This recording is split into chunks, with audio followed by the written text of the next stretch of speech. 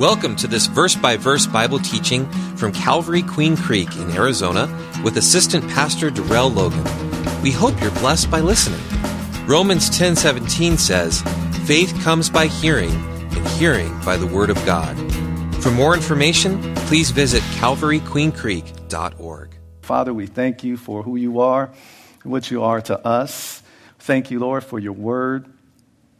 We thank you, Lord, for just this opportunity to break the bread of your word with your people. And I pray for you to just minister to our hearts via your Holy Spirit. We pray, Lord, for answered prayers. We pray for understanding, for fresh insight. We pray for safety on the grounds, Lord. And thank you, Lord, for our security team, those in the sound booth, and just for everyone, Lord, who took time out of their busy schedules to come out and serve you and serve others in the name of our Lord. And I pray, Father, that you will be glorified in this lesson tonight. In Jesus' name, amen. Amen. 2 Samuel 19, verses 19 through 43. And the title of the message is A King for Everyone. A King for Everyone. And so it's been a couple weeks, and so I want to give a quick review on what has taken place so far, so that we'll have a context for the study. And so far, David had his moment to grieve for his rebellious son, Absalom.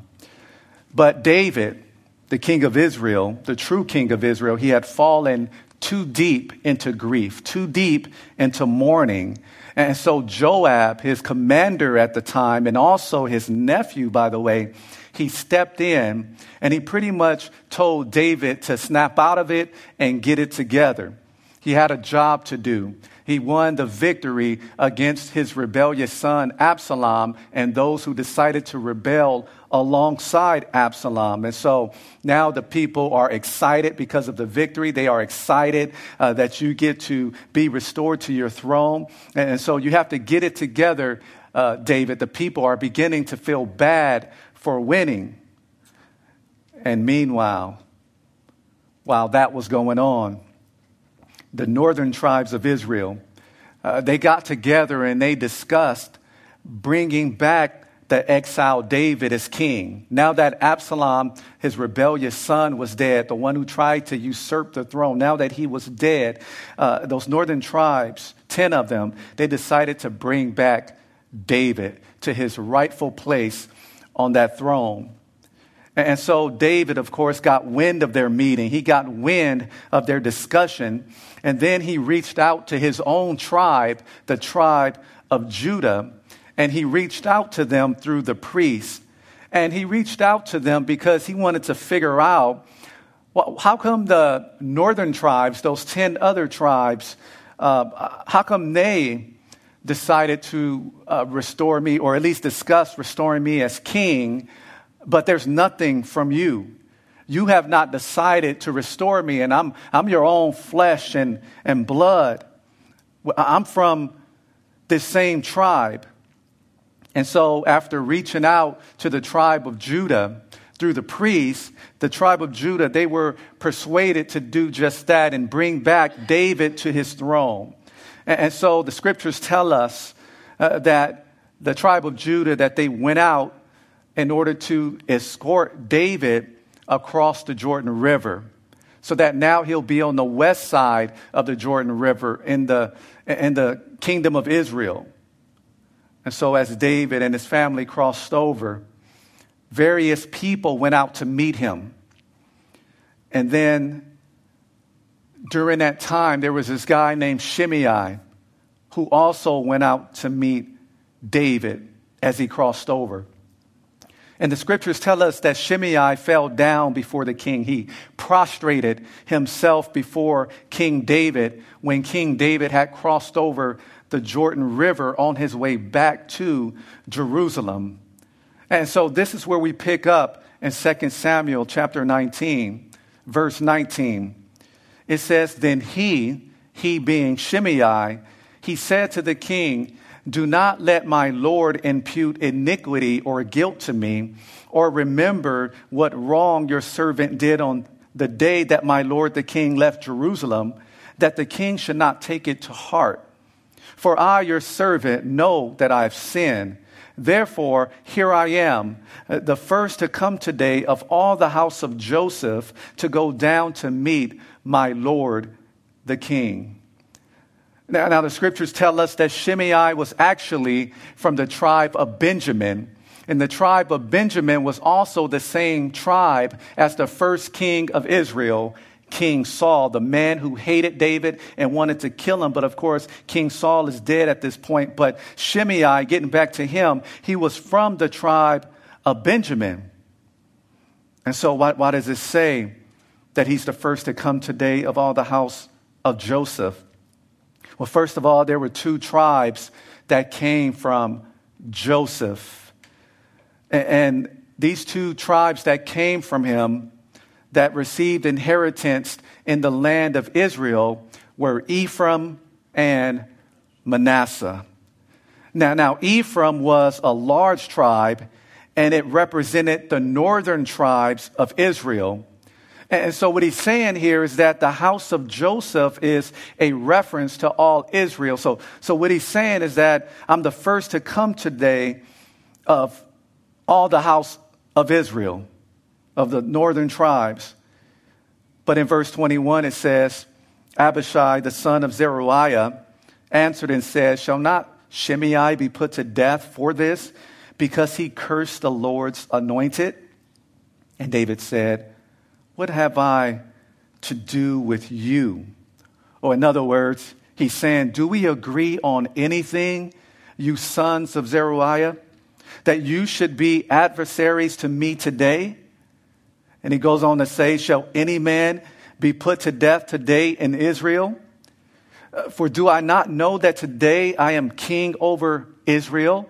This is a day to celebrate. You're talking about killing somebody.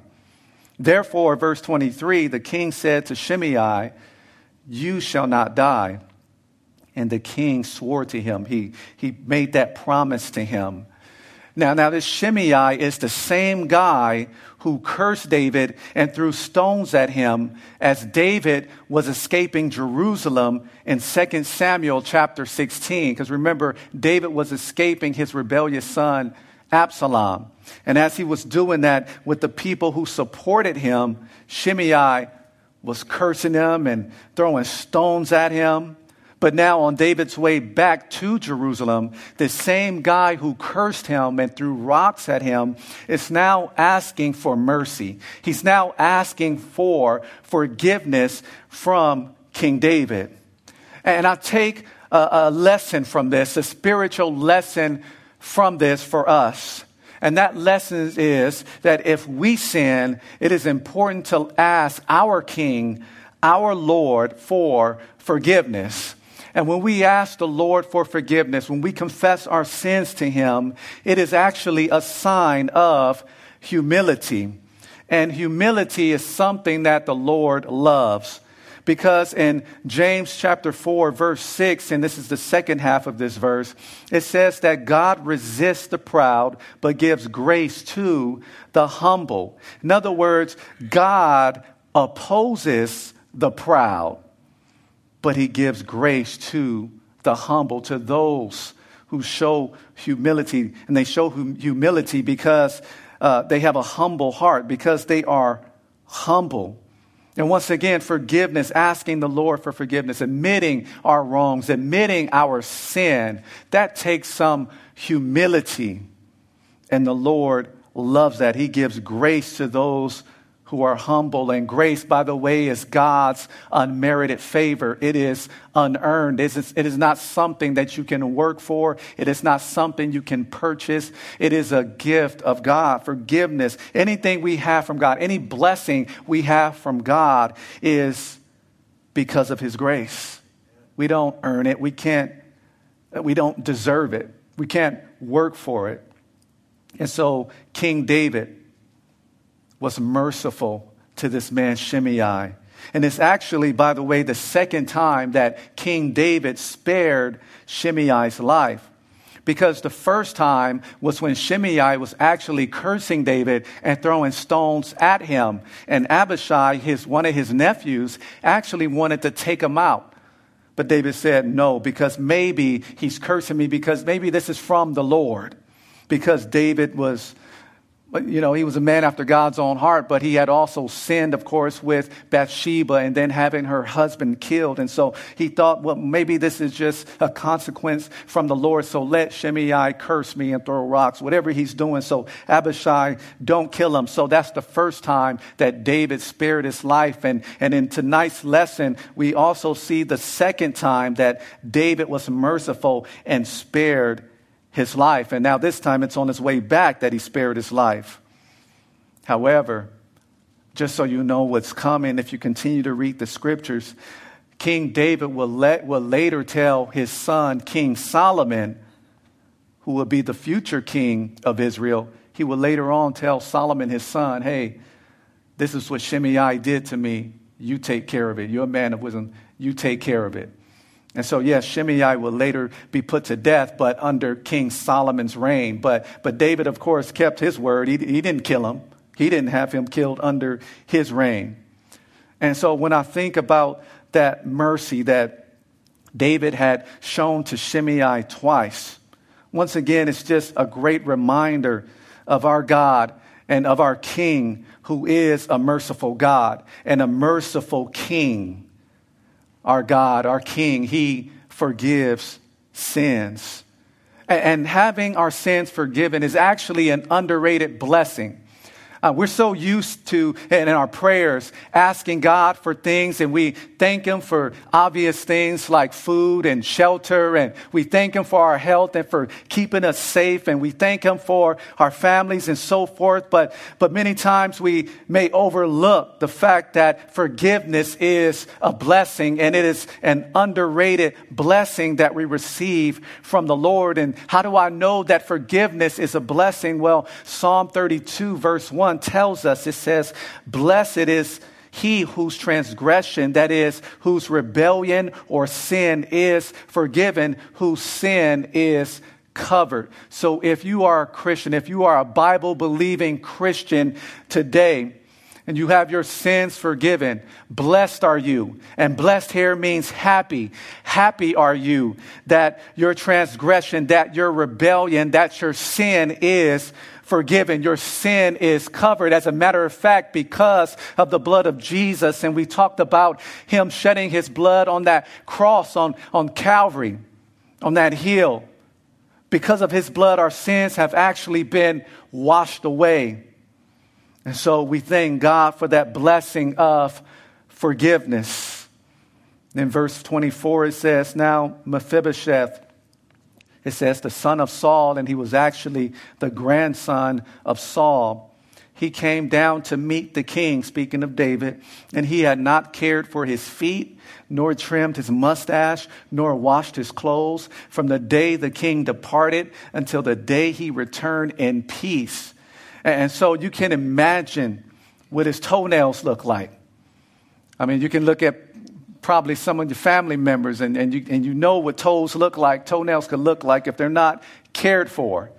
And so every now and then, I don't know how they get out of control, but every now and then I can see my toenails and I'm like, wow, okay, I need to take care of this. They're starting to turn colors and everything. Maybe I shouldn't have said that, but I had to take care of my feet. I had to, clip the nails. And I was just, I don't know why I'm thinking of this, but I was just sharing this with somebody else. Maybe a week ago, I'm trying to be all tough and manly, and, my wife, she, goes and get, pedicures and stuff like that. And so I think on my it was my birthday last year, you want to get a pedicure? And I'm like, no, I was so hesitant to get a pedicure, and I'm like, no, I'm not doing that. But then I finally give in because she got one of my other male family members who I really love, to go as well, and he and his wife. And so I'm like, okay, yeah, all right, let's check it out. And so I go in there, and A long story short, I could see why you ladies like the pedicures. I didn't get my nails. I don't do the painting and stuff, so don't paint my toes and fingers and stuff like that. But I could see why my wife likes it. And so she wants to do that again. Hey, I'm open for it. Just, hold off on the paint. And so I don't do that. But anyway, you see this man's toes, his feet, they're not cared for. He didn't trim his mustache. He didn't wash his clothes. And I don't know exactly how many days that David was gone, how many days he was exiled, but it was for a while. And so what this shows for Mephibosheth is that he was saddened by the fact that David was gone. He was mourning. And we get that just based on his appearance. It's almost like he just stopped living. And so for many of us today as believers, maybe we are in this position. Our King, Jesus Christ, has not come back yet. Nearly 2,000 years ago, first century, he ascended back to heaven, and we've been waiting for him to come back ever since. And life is getting strange.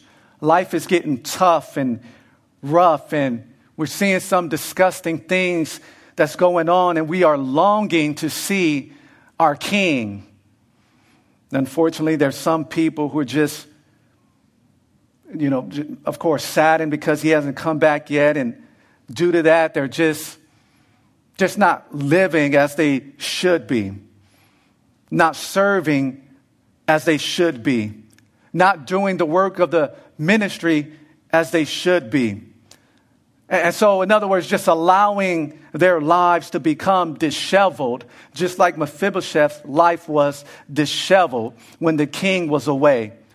But just because our King right now is away, he's in heaven, he's at the right hand of the Father, doesn't mean that we stop living, doesn't mean that we stop serving. In fact, it says in 1 John chapter 3, verses 2 and 3, it says, "Beloved, now we are children of God. And it has not yet been revealed what we shall be, but we know that when he is revealed, we shall be like him, for we shall see him as he is." And here's the part I wanted to highlight. "And everyone who has this hope in him purifies himself just as he is pure." So any believer who has that hope of seeing Jesus one day, whether it's in the rapture or whether we go home to be with the Lord, we die before the rapture takes place. In either case, we're longing to see that day. We have that hope within us that we're going to see him, that he's going to be revealed. And everyone who has that hope in him, we purify ourselves just as he is pure. So in other words, we don't stop living. We don't become disheveled in our lifestyle. And in fact, we allow the Word of God and the Spirit of God to help us to live pure lives the way that he wants us to live. And so our lifestyle should be the lifestyle that Jesus lives, but we don't do it on our own. Once again, it's through the power of the Holy Spirit. And so Christ is living his life through us. And so everyone who has this hope in him purifies himself just as he is pure. In other words, while the King is away, don't allow yourselves to be disheveled, to become disheveled and look like you're just not taking care of yourself spiritually. But continue to serve. Continue to walk according to the Word of God. Continue to walk in holiness. And holiness, by the way, is an attribute of God that he's willing to share with us. Now, there are some, and I shared this before, there are some attributes of God that he cannot share with us. But there's some, like holiness, that he's willing to share. That's why he says things like this in the scriptures, "Be holy." Why? Because I'm holy. But we don't become holy on our own. We could only be holy in Christ Jesus. First of all, positionally, we're in Christ. We're declared righteous. We are holy. We are set apart from him. But now, as we begin to live life, what we are in position, we are now to become in practice. In position, we're holy. And our position in Christ is holy. We're set apart. But now we must practice holiness. Again, that's through the power of the Holy Spirit. And in verse 25, back in 2 Samuel chapter 19, it says, so it was when he had come to Jerusalem, and some translations say when he came from Jerusalem to meet the king, that the king said to him, why did you not go with me, Mephibosheth? And he answered, my lord, O king, my servant Ziba deceived or betrayed me. And so that's who the servant is. So I added Ziba, just so you can know who that is.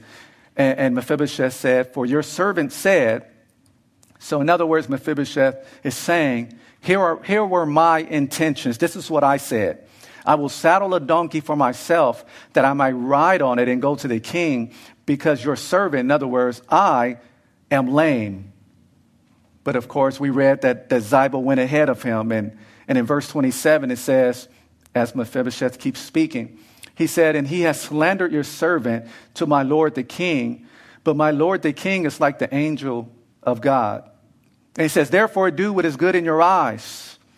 For all my father's house, or all of my grandfather's family, were but dead men before my lord the king.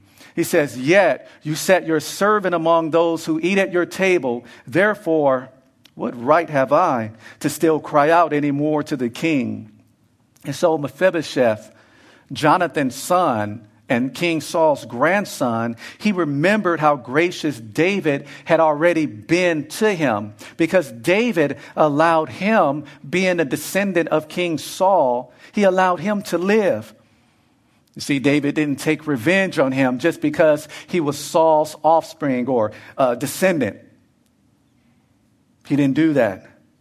As a matter of fact, it says that David also restored the land of Saul to Mephibosheth. David even allowed him to eat at his table continually. And so David had been a blessing to him. He had been gracious to Mephibosheth, and Mephibosheth recalled that. He remembers that. And so it says that he didn't feel that he had a right to ask anything else from David. I don't have a right to ask for any more help from you. You've done enough. And right there, I want to park, because it just makes me think about our God. Because our God, and I'm talking about the God of the Bible, our Lord, he has blessed us so much. It's almost like we could say the same thing that Mephibosheth said, that he blessed us so much. He's been so gracious to us. What right have we to complain if we don't get our way? When things don't seem to be falling in line the way we think it should fall in line, what right do we have to complain? Because he's already blessed us with so much. Blessed us, and we talked about this with forgiveness. He blessed us with life, not just physical life, but for those of us who trust in Jesus for salvation, he's blessed us with spiritual life. He provides for us. He's blessed us so much. So what right do we have to complain? In verse 29, it says, so the king said to him, that is to Mephibosheth, why do you speak any more of your matters? I have said, you and Ziba divide the land. Then Mephibosheth said to the king, rather, you know what? King David, let him take it all. Inasmuch as my lord the king has come back in peace to his own house or to his own palace. And so Mephibosheth's response showed that he was really loyal to King David, despite what King David heard from Ziba. Ziba, once again, is Mephibosheth's servant.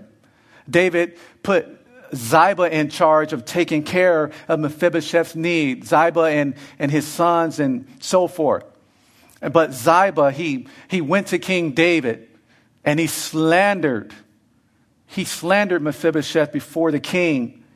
He told him that he stayed back in Jerusalem, but because he was hoping that the kingdom would return to him, to his bloodline, being a descendant of Saul. But of course, that wasn't true. And so just looking at his response, looking at Mephibosheth's response, you know, he lost half the land because half of it went to Ziba here, as you see in verse 29.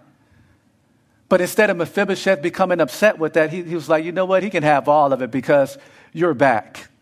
And so what that really shows is that Ziba was the one who was really lying and that Mephibosheth was really the loyal one. Because it showed that Mephibosheth was more concerned about the king's presence than with the possessions. And I just wonder tonight, are you more concerned with having the king's presence in your life than with the blessings that he gives? So are you more pleased with having the blesser in your life, with having a relationship with the blesser, with the King of Kings, Lord of Lords? Are you more happy with the relationship with him than getting all the blessings from him? In other words, do you have the same heart that Mephibosheth had that he is displaying in our lesson today? In verse 31, it says, and Barzillai the Gileadite, he came down from Rogelim and he went across the Jordan with the king to escort him across the Jordan. And now Barzillai was a very aged man. So you see all these characters who are participating in David coming back to Jerusalem, taking the throne that God had placed him on.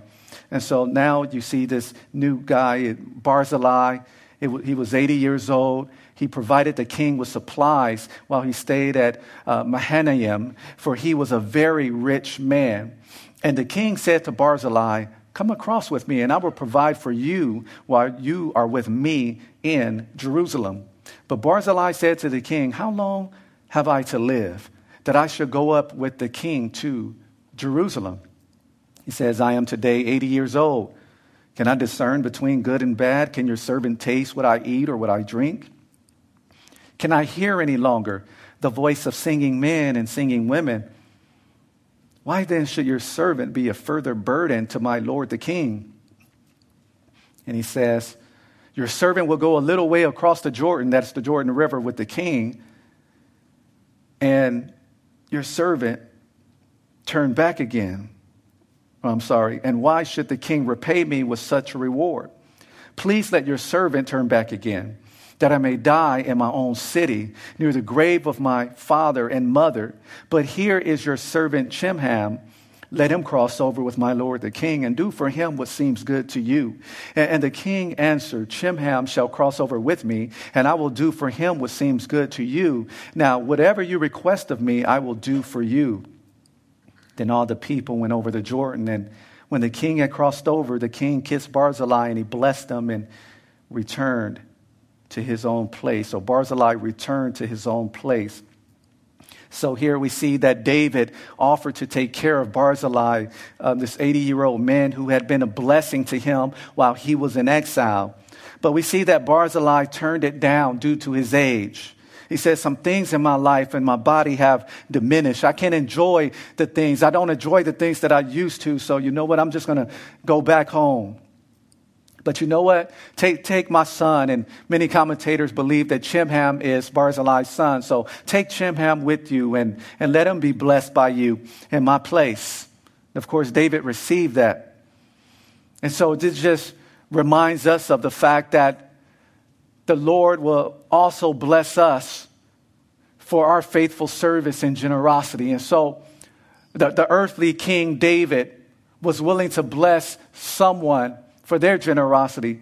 If he was able to do that, if he was willing to do that, then how much more will our greater than David, Jesus Christ, be willing to reward us for faithful service and for generosity, for being generous? And by the way, one way we can be generous to the Lord is to be generous to the Lord's servants. And this principle, by the way, is illustrated in the judgment of the nations at the second coming of Christ. And so if you will, let's turn to Matthew chapter 25, and we're going to look at verses 31 through 40. So again, Matthew 25, verses 31 through 40, and what we're looking at is the principle that the Lord rewards faithful service and generosity, especially to his servants. And so in Matthew 25, verse 31, it says, when the Son of Man comes in his glory and all the holy angels with him, then he will sit on the throne of his glory. So this is not the rapture. Okay, so that the rapture has already taken place. The church had been snatched up already. The church was in heaven with the Lord, glorified bodies, while on the earth there was 7 years of tribulation. So now the 7 years of tribulation where God is pouring his wrath upon a Christ-rejecting earth, where the Antichrist is the world leader. So that's taking place, done. Now the second coming is taking place here. So that's what we just started reading about in verse 31 of Matthew 25. It says, after that, all the nations will be gathered before him, and he will separate them one from another as a shepherd divides his sheep from the goats. And so this is what we call the judgment of the nations. And he will set the sheep on his right hand, but the goats on the left. Then the king will say to those on his right hand, come, you blessed of my Father, inherit the kingdom prepared for you from the foundation of the world. For I was hungry, and you gave me food. I was thirsty, and you gave me drink. I was a stranger, and you took me in. And so these are people who survived in their non-glorified bodies. They survived the tribulation. And so these are believing Jews. These are believing Gentiles who survived the tribulation. And some are separated to the right hand, to the left, okay, in this illustration. The sheep, of course, in this illustration will represent those who put their faith in Christ during the tribulation period. And these are what you would call post-rapture saints. You have post-rapture saints. Then you have those Jews who come to faith in Christ during the tribulation period. And so those are the sheep at the right hand. And so the king is saying to those on his right hand, come, you blessed of my Father, inherit the kingdom prepared for you from the foundation of the world. Why? For I was hungry, you gave me food. I was thirsty, you gave me drink. I was a stranger, and you took me in. I was naked, and you clothed me. I was sick, and you visited me. I was in prison, and you came to me. Then the righteous will answer him, saying, Lord, when did we see you hungry and feed you, or thirsty and give you drink? When did we see you a stranger and take you in, or naked and clothe you? Or when did we see you sick or in prison and come to you? And the king will answer and say to them, assuredly I say to you, inasmuch as you did it to one of the least of these, my brethren, you did it to me. You see that principle there, that the Lord rewards faithful service and generosity to his servants. And so you see that close relationship that Jesus has with believers. And so whatever you do for or to believers, it's like you're doing it to Christ or for Christ. And he rewards that, once again, that faithful service. He rewards that generosity, just like we see here in our example, how King David was willing to do that for Barzillai. And so what this is not teaching, by the way, because some of you may be wondering, this is not teaching, and I'm speaking of what we read in Matthew 25. It is not teaching a works-based salvation. Oh, if we just do good for people and whatever, then that automatically means that we go to heaven. It's not teaching a works-based salvation. Rather, what we're seeing here is that the good treatment of believers is actually evidence of their faith. And so we're not saved by good works, but we're saved to do good works. And so the salvation comes first, and then the good works follow. The Bible says that faith without works is dead. So in other words, the works that follow is going to correlate with the true faith that we have, not that we're saved by works. So this is not what it's talking about. It's just like how it is, and I like to use this illustration with the Sabbath day. With the Sabbath day in the Old Testament and so forth, what you saw was there were 6 days of work, and then on the seventh day was the day of rest. So they worked first, and then they rested. But now Jesus has fulfilled our Sabbath day. He is our Sabbath. He is our rest. It tells us in Matthew chapter 11, verse 28, come unto me, all you who labor and you heavy laden, and I will give you rest. He is our rest. And so you see the reverse of that, what you see in the Old Testament, works first, then rest. But in the New Testament, in Christ Jesus, who was our new Sabbath, what we see is that we rest in Christ first. We rest in him first. You're saved first, and then you work afterwards. Rest in him first, and then the works follow. And so in verse 40, it says, now the king went on to Gilgal, and Chimham went on with him, and all the people or the troops of Judah escorted the king, and also half the people of Israel. Just then all the men of Israel came to the king, and they said to him, why have our brethren, the men of Judah, stolen you away and brought the king, his household, and all David's men with him across the Jordan? You see, some people just can't let happy times be happy times. Somebody always have to stir up some mess. And so this is what we see here. So in verse 42, as I continue, it says, so all the men of Judah answered the men of Israel, because the king is a close relative of ours. Why then are you angry over this matter? Have we ever eaten at the king's expense? Or has he given us any gift? Or in other words, have we received any favors from him? And the men of Israel answered the men of Judah, and they said, we have 10 shares or 10 tribes' shares in the king. Therefore, we also have more right or claim to David than you do. Why then do you despise us? This is what those 10 northern tribes are talking about. Why then do you despise us? Were we not the first to advise bringing back or restoring our king? Yet the words of the men of Judah, they were more fiercer. They were more unkindly, in other words, than the words of the men of Israel. So previously in our studies here in 2 Samuel, we saw many from the nation of Israel. We saw many of them turn their backs on David, and they supported his rebellious son, Absalom, who wanted to usurp the throne. They supported the rebellion. Many of them did. But now we see that the 10 northern tribes of Israel and Judah, they're now fighting about him. At first, some of them were willing to fight against him. Now they are fighting for him. They're fighting about him.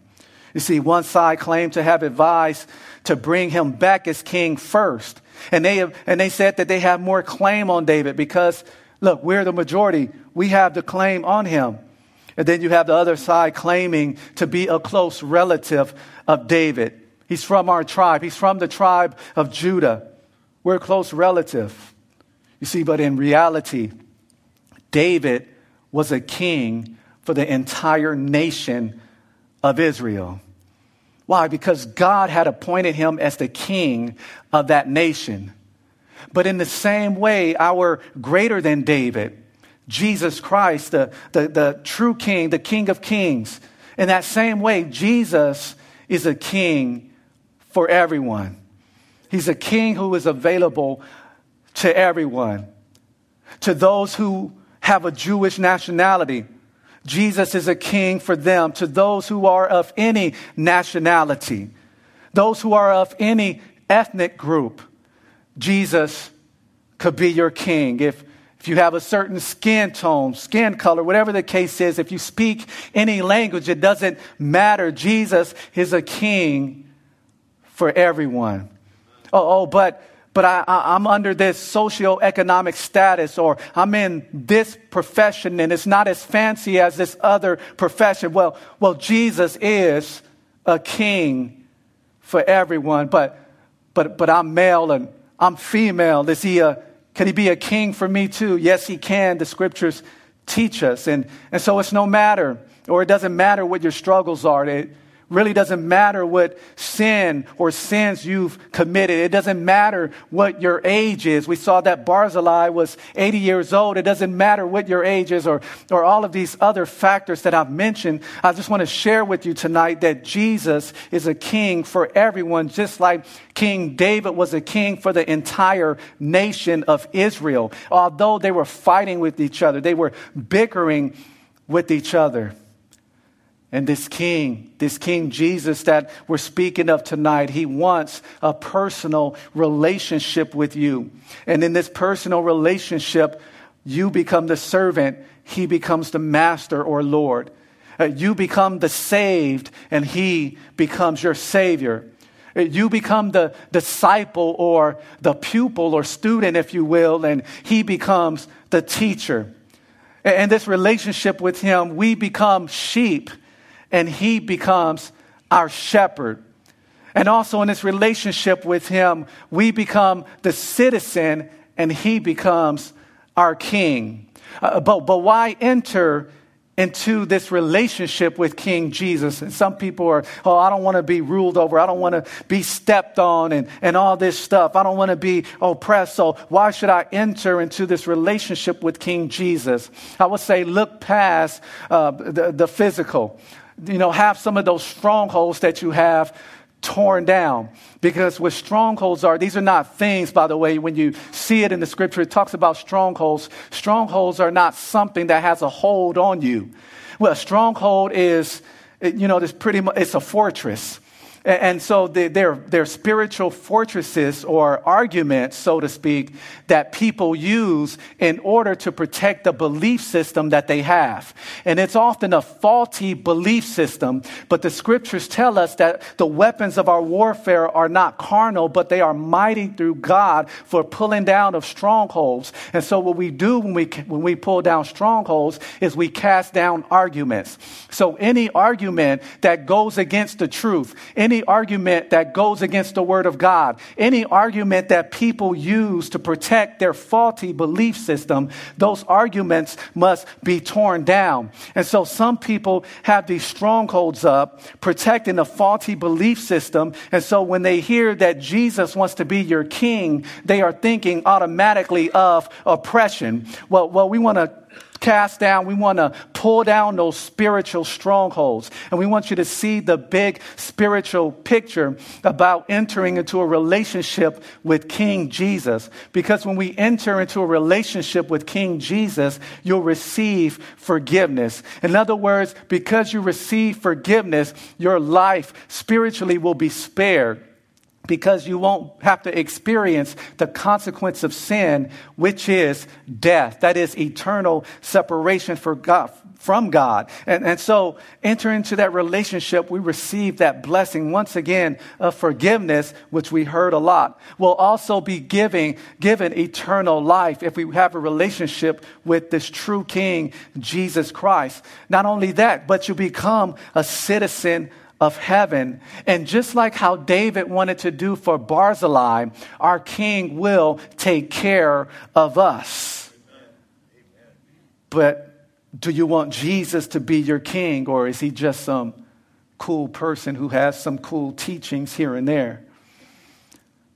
And so, of course, much of that was speaking to a person who does not have a personal relationship with Jesus. But I know many of you, and I know that you have a personal relationship with Jesus, just knowing you and speaking to you, and I see your faces all the time. And so maybe some of you who maybe I have not met, or some of you online who already have a personal relationship with Jesus Christ. Maybe he's already your Savior. Maybe you already received him as your Lord. Maybe you already received him as your King. But here's the question. Are you being selfish with your King? Just like these northern tribes were trying to be selfish, and the tribe of Judah, they're going against each other. Selfishness was involved. So are we being selfish with our King? But how can we be selfish with Jesus? Well, we can make some people feel like their sin is too much for him to forgive. So you're not worthy, in other words, to have Jesus as your King, as your Savior. In other words, we put out the impression that they are unsavable, but the scriptures tell us that that's not true. There is only one sin that you cannot be forgiven for, and that is the sin of blaspheming the Holy Spirit, which is something that only an unbeliever can do, by the way. So if you're a believer and you're concerned that you've done that, you don't have to be concerned about that if you're a believer. That's the only unforgivable sin. Blaspheming the Holy Spirit. But sometimes we are selfish with our King, keeping folks away from our King because we make them feel that, your sin is too much for Jesus. The scriptures tell us in Romans that where sin abounded, that grace superabounded. And so, yes, Jesus can be anyone's king. He's available to all. But also we can be selfish with our King Jesus by making people feel like that they must have a certain background or look a certain way or be from a certain area in order to be included in God's kingdom. But Jesus went around in the book of Mark, that first chapter in Mark, and Jesus, his message was simple. He said, repent and believe the gospel. Well, it doesn't matter what area you grew up in, what you look like. Oh, you can be a part of God's kingdom. Repent, believe the gospel, the good news about Jesus Christ. He came, he died, he was buried, he rose again. The scriptures tell us in the book of Romans, I believe it's chapter 4, verse 25, that he rose for our justification. He rose, in other words, so that we can have a right standing with God. And that's by faith. But another way we can be selfish with our King. And unfortunately, many of us as believers have been guilty about this. But we can be selfish with our King by not ever sharing the gospel. It's like we have this King. We're enjoying all these blessings. We're enjoying this beautiful relationship with Jesus Christ, King of Kings, Lord of Lords, Savior, the Lion from the tribe of Judah. We're enjoying this special relationship with him, but we want to keep them all to ourselves, being selfish with our King. So is that us? Are we selfish by not sharing the gospel?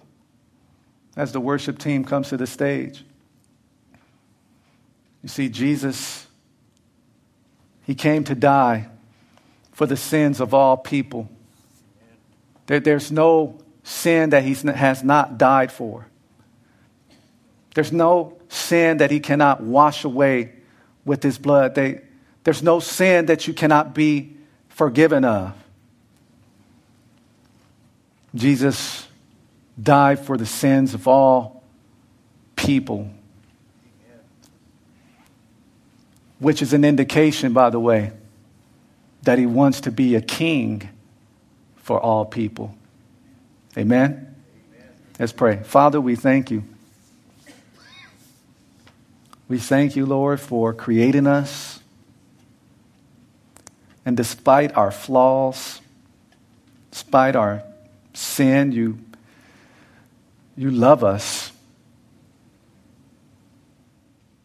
You loved us so much that you sent your only begotten Son to die for us.